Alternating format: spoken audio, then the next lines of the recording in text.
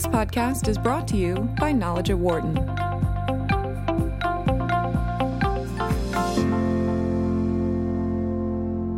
There have been many stories looking at the issues surrounding the underfunding of municipality and state pension plans. Moody's Investors Service estimates the entirety of pension funds are $4 trillion underfunded, and that is equal currently to the economy of Germany. It's also about 1/5 of the current national debt in the United States.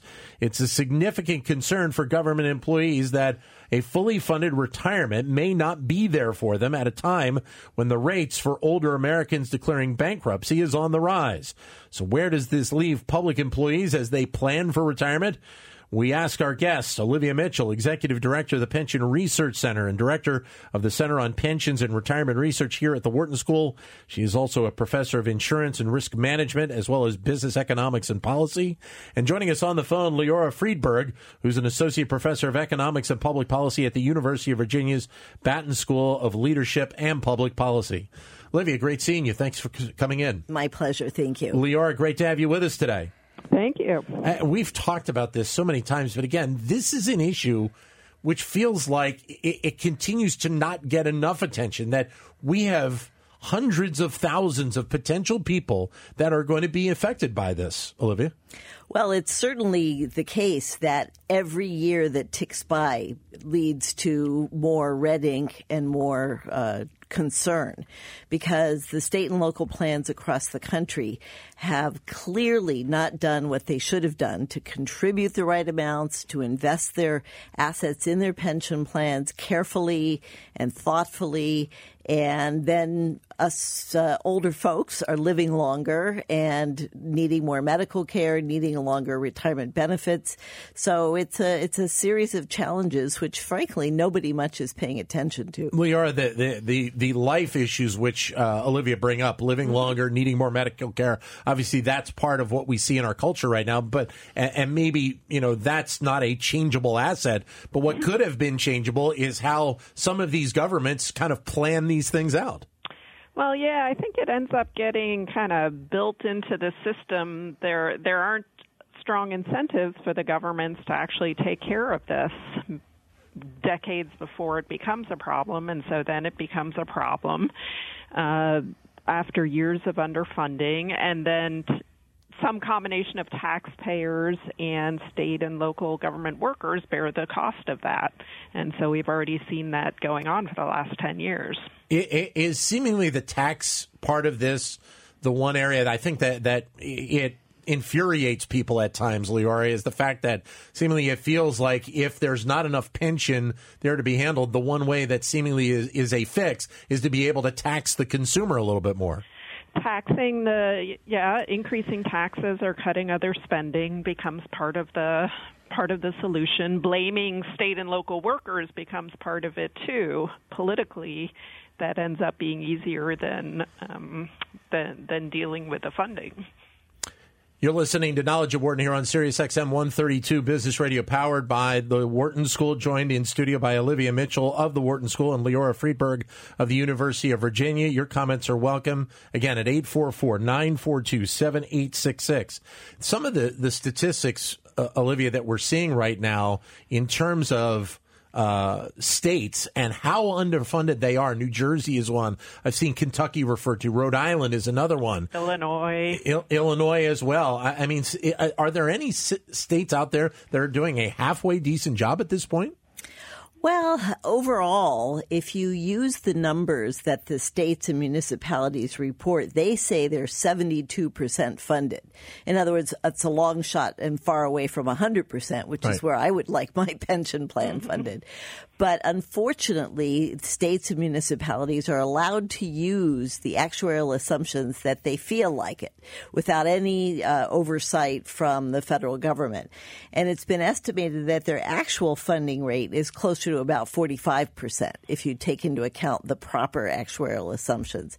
What I did was I took this $5 trillion number that's been given out as the possible amount of underfunding, and I said if you were to divide that by about the U.S. workforce, 158 million workers, all told, right?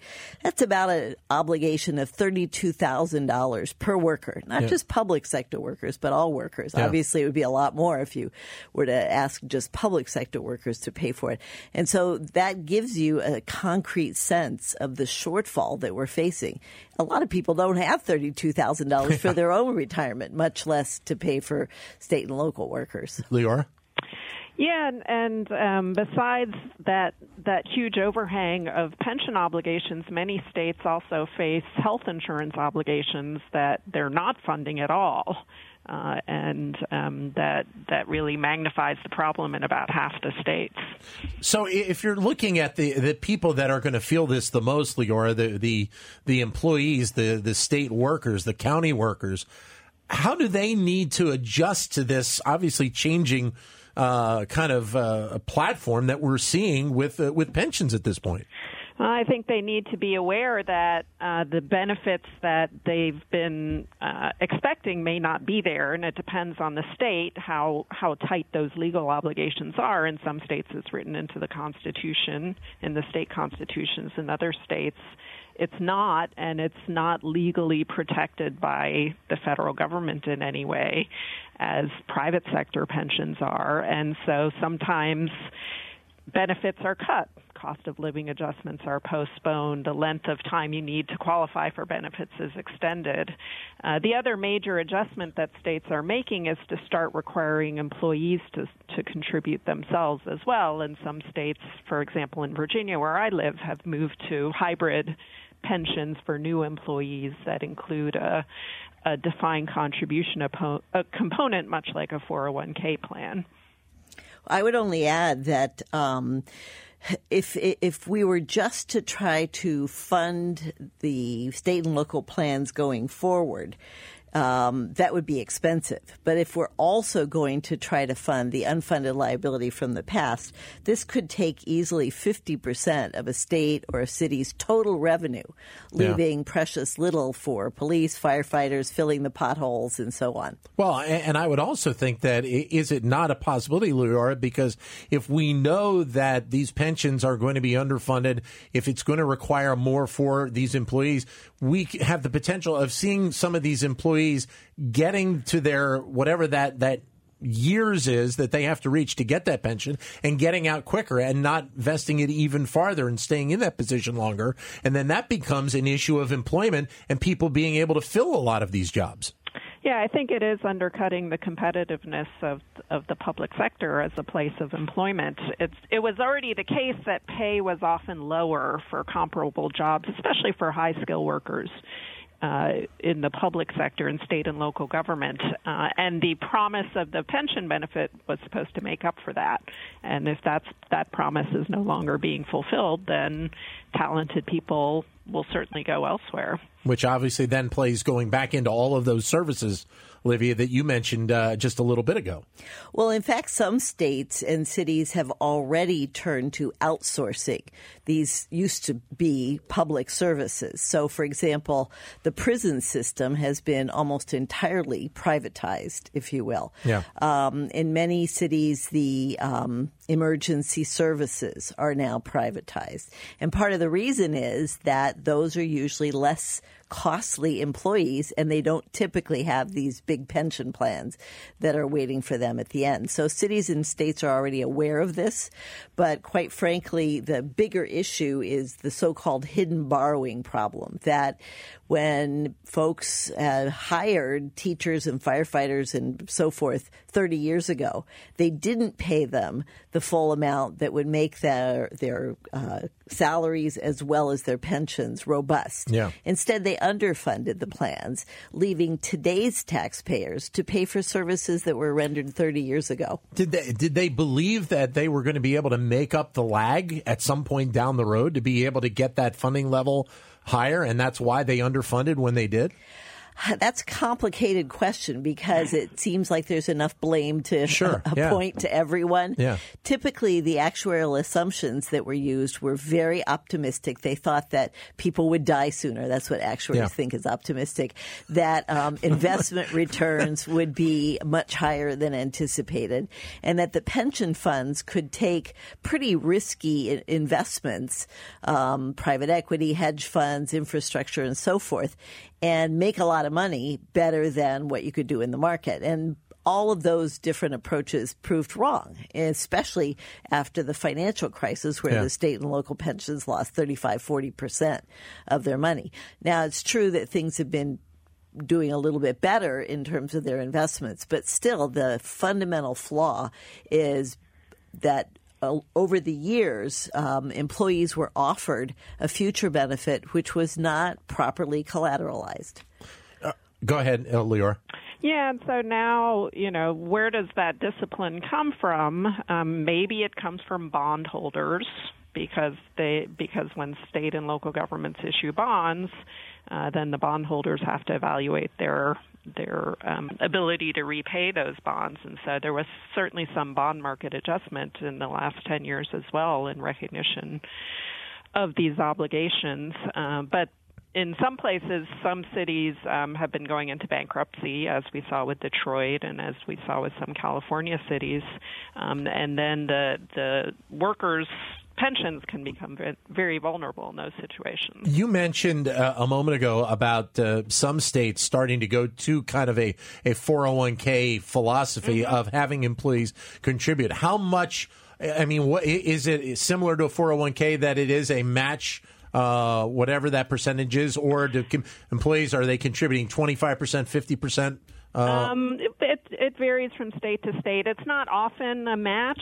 It's often more a required contribution now from the employees. That's what's happened in Virginia, that employees have to put in 5% of their pay now.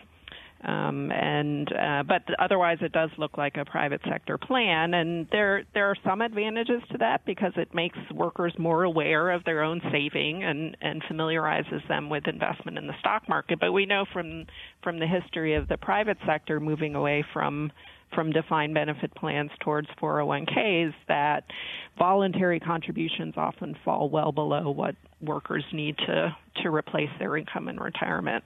Olivia? Yeah, I think the place to start really is to begin with transparency. The federal government, through the 1974 Employee Retirement Income Security Act, required corporate plans to report their future promises, to set aside money in order to be able to meet those promises.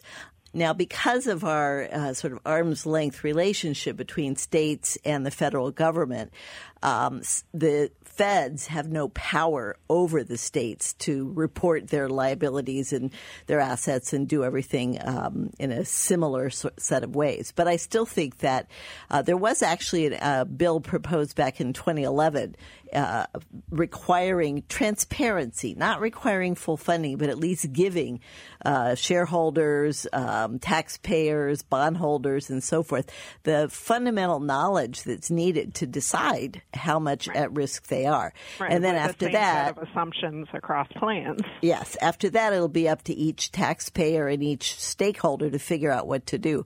There was an interesting study that just came out a couple days ago, arguing that ultimately property holders, that is homeowners, business operators and so forth, will end up either directly or indirectly paying that unfunded liability. Why? Because they called it a stealth tax. They said 20% of your property value is already going to be liable to be covering these state and local pension shortfalls. And so, yeah, you can sell and move out of Chicago or Detroit or what have you, but there's already the capitalization of that underfunding in the value of your house. Which also would make it, I would think, a little bit harder for people to want to do the sale because you're getting that 20% haircut right off the top. And you might not want to buy a property in a city such as Philadelphia, for example, which claims to be 40% funded, but I think is more like 25% funded if you do the numbers right. Well, but Leora, one of the examples I gave before is the state of New Jersey, and I saw an article that said that New Jersey is so underfunded at this point that they have the possibility of being out of funds in a little over a decade at this point, unless something significantly changes. And that's something totally different, I think, to have. It's one thing to have, pensions underfunded and you may be able to get 50% of what you probably should. When you're talking about something like insolvency, that's a much different ballpark. Yeah, and then it comes down to constitutional issues. Like I said, some state constitutions protect pension benefits explicitly, others don't. And so like Olivia said, that transparency is missing right now in understanding where you live and what those obligations are. I do research on state and local pensions, and I didn't even realize until about 10 years ago that the city of Charlottesville, where I live, operates its own pension fund for its police and not for the teachers, but for the police and the city workers. And how do they do in terms of operating it? Well, there's not much information about it, so it's hard to know. Which goes back to the transparency issue that Olivia was talking about. And I'd be happier if the city of Charlottesville didn't have to do this very complicated financial operation of running a pension fund. It's not that we have a lot, that local government has that expertise. Because some of these issues are so significant, Leora, and you mentioned, some of the cities that you rattled off before, do the citizens themselves need to start to ask the questions of how they are doing this? Not just the employees of the fire departments, of the police departments, the teachers, but the entire community need to start asking these questions. Absolutely. So that you don't have this economic crater that you're falling into. That's where the discipline can come from, because politicians otherwise have short time horizons, and if they can pass the buck on later on, then they're going to. Olivia? Yeah, I would say, just because, this is far too cheerful a conversation, that we have to understand that this exact problem, but multiplied several times over, also happens at the federal level. That the U.S. Social Security system is within, maybe 12 to 15 years of running short of money. And instead of $32,000, if you divided the state and local underfunding by every worker, in the Social Security case, it's about $171,000. That would be each of our worker as employee obligation if we were to try to fill the hole with Social Security. So this is starting to get into some real money. And I think the problem that we're facing is basically one of political non-transparency and also population aging. You can keep running unfunded or underfunded plans as long as you have a growing workforce. Our workforce, for better or for worse, is not growing as quickly as it should be or could be potentially. Our productivity is not what it could be.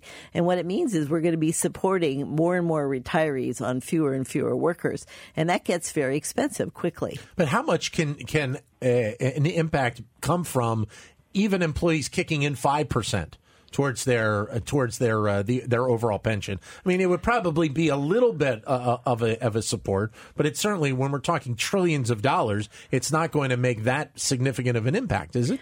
Well, if you take as an assumption that future expected returns are going to be low, and most economists are projecting that we're not going to have the heyday stock markets of the last 40 years. So if you take that as an assumption, you have to estimate that you basically have to save about 25% of each paycheck from age 20 onward to be able to replace half of your income in retirement. And that's just half, hoping that there's something like Social Security or a company plan for the other half. So 25% of your income is the number we should be starting with, not 5. Leora?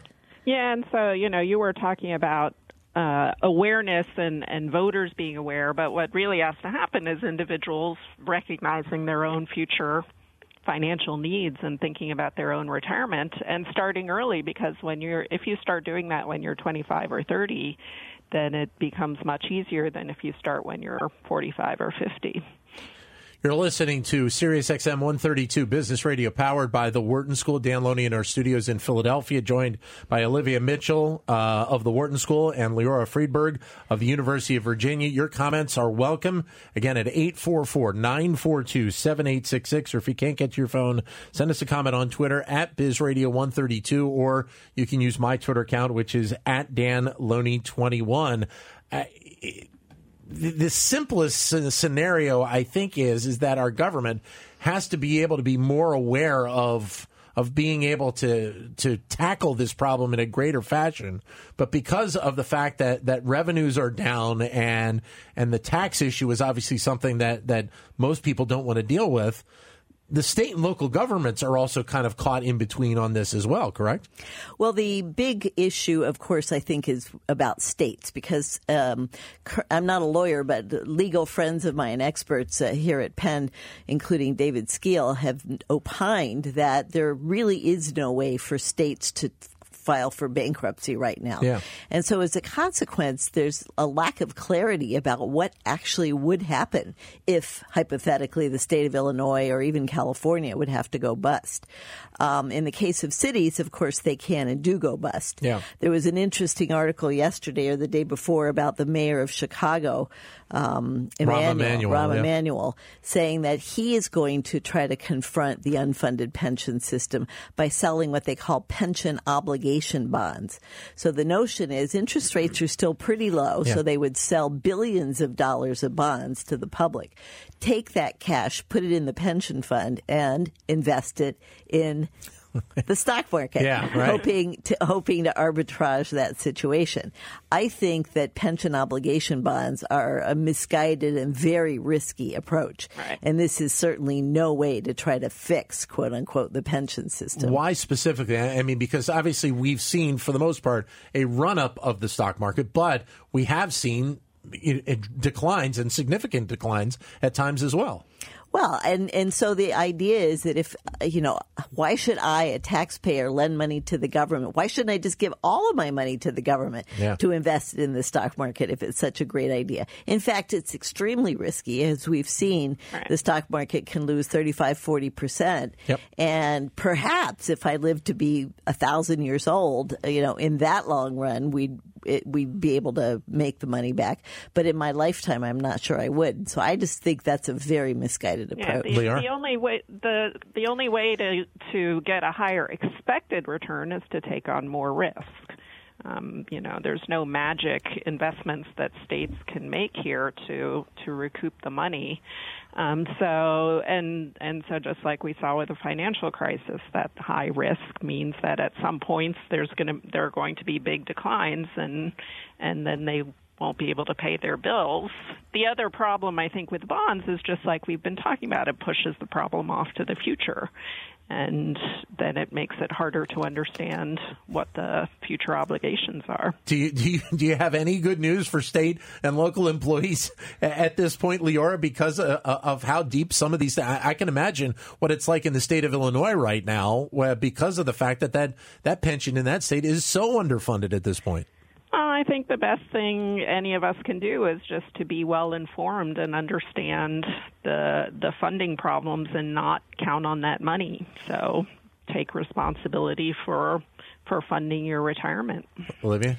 I see that the recent events in Puerto Rico are a bellwether for some of the states. I mean, of course, Puerto Rico is not a state, but it did file for bankruptcy, and the board that's trying to get the entity back on its feet again had proposed a 10% pension cut. There actually is no money in the pension fund in Puerto Rico right now. So 10% was kind of a generous outcome, and it was rejected by the governor. So that's still in play. It's still being debated, but I think that's a good example of things to come. But you're probably going to see, and I mentioned this to you before we went on the air, a friend of mine used to work for the New Jersey Department of Transportation, had his 30-year run for the state working for them.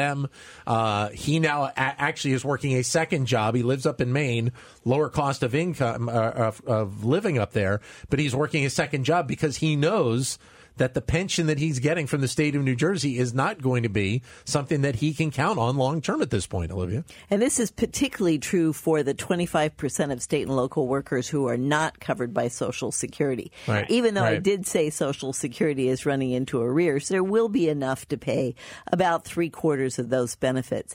And yet a quarter of state and local workers are not even in Social Security. So if their pension goes south, they're in really big trouble. Yeah. Leora? That's right. The state and local, the ones who are not in Social Security are supposed to have benefits that are higher to make up for it, but research shows that that has not kept pace. So Great having you joining us today, Leora. Thank you for your time. oh, you're very welcome. Thank you, Olivia. Great seeing you again. My Thanks pleasure. for coming Thank in. you. Olivia Mitchell from here at the Wharton School, Leora Friedberg from the University of Virginia. For more insight from Knowledge at Wharton, please visit knowledge.wharton.upenn.edu.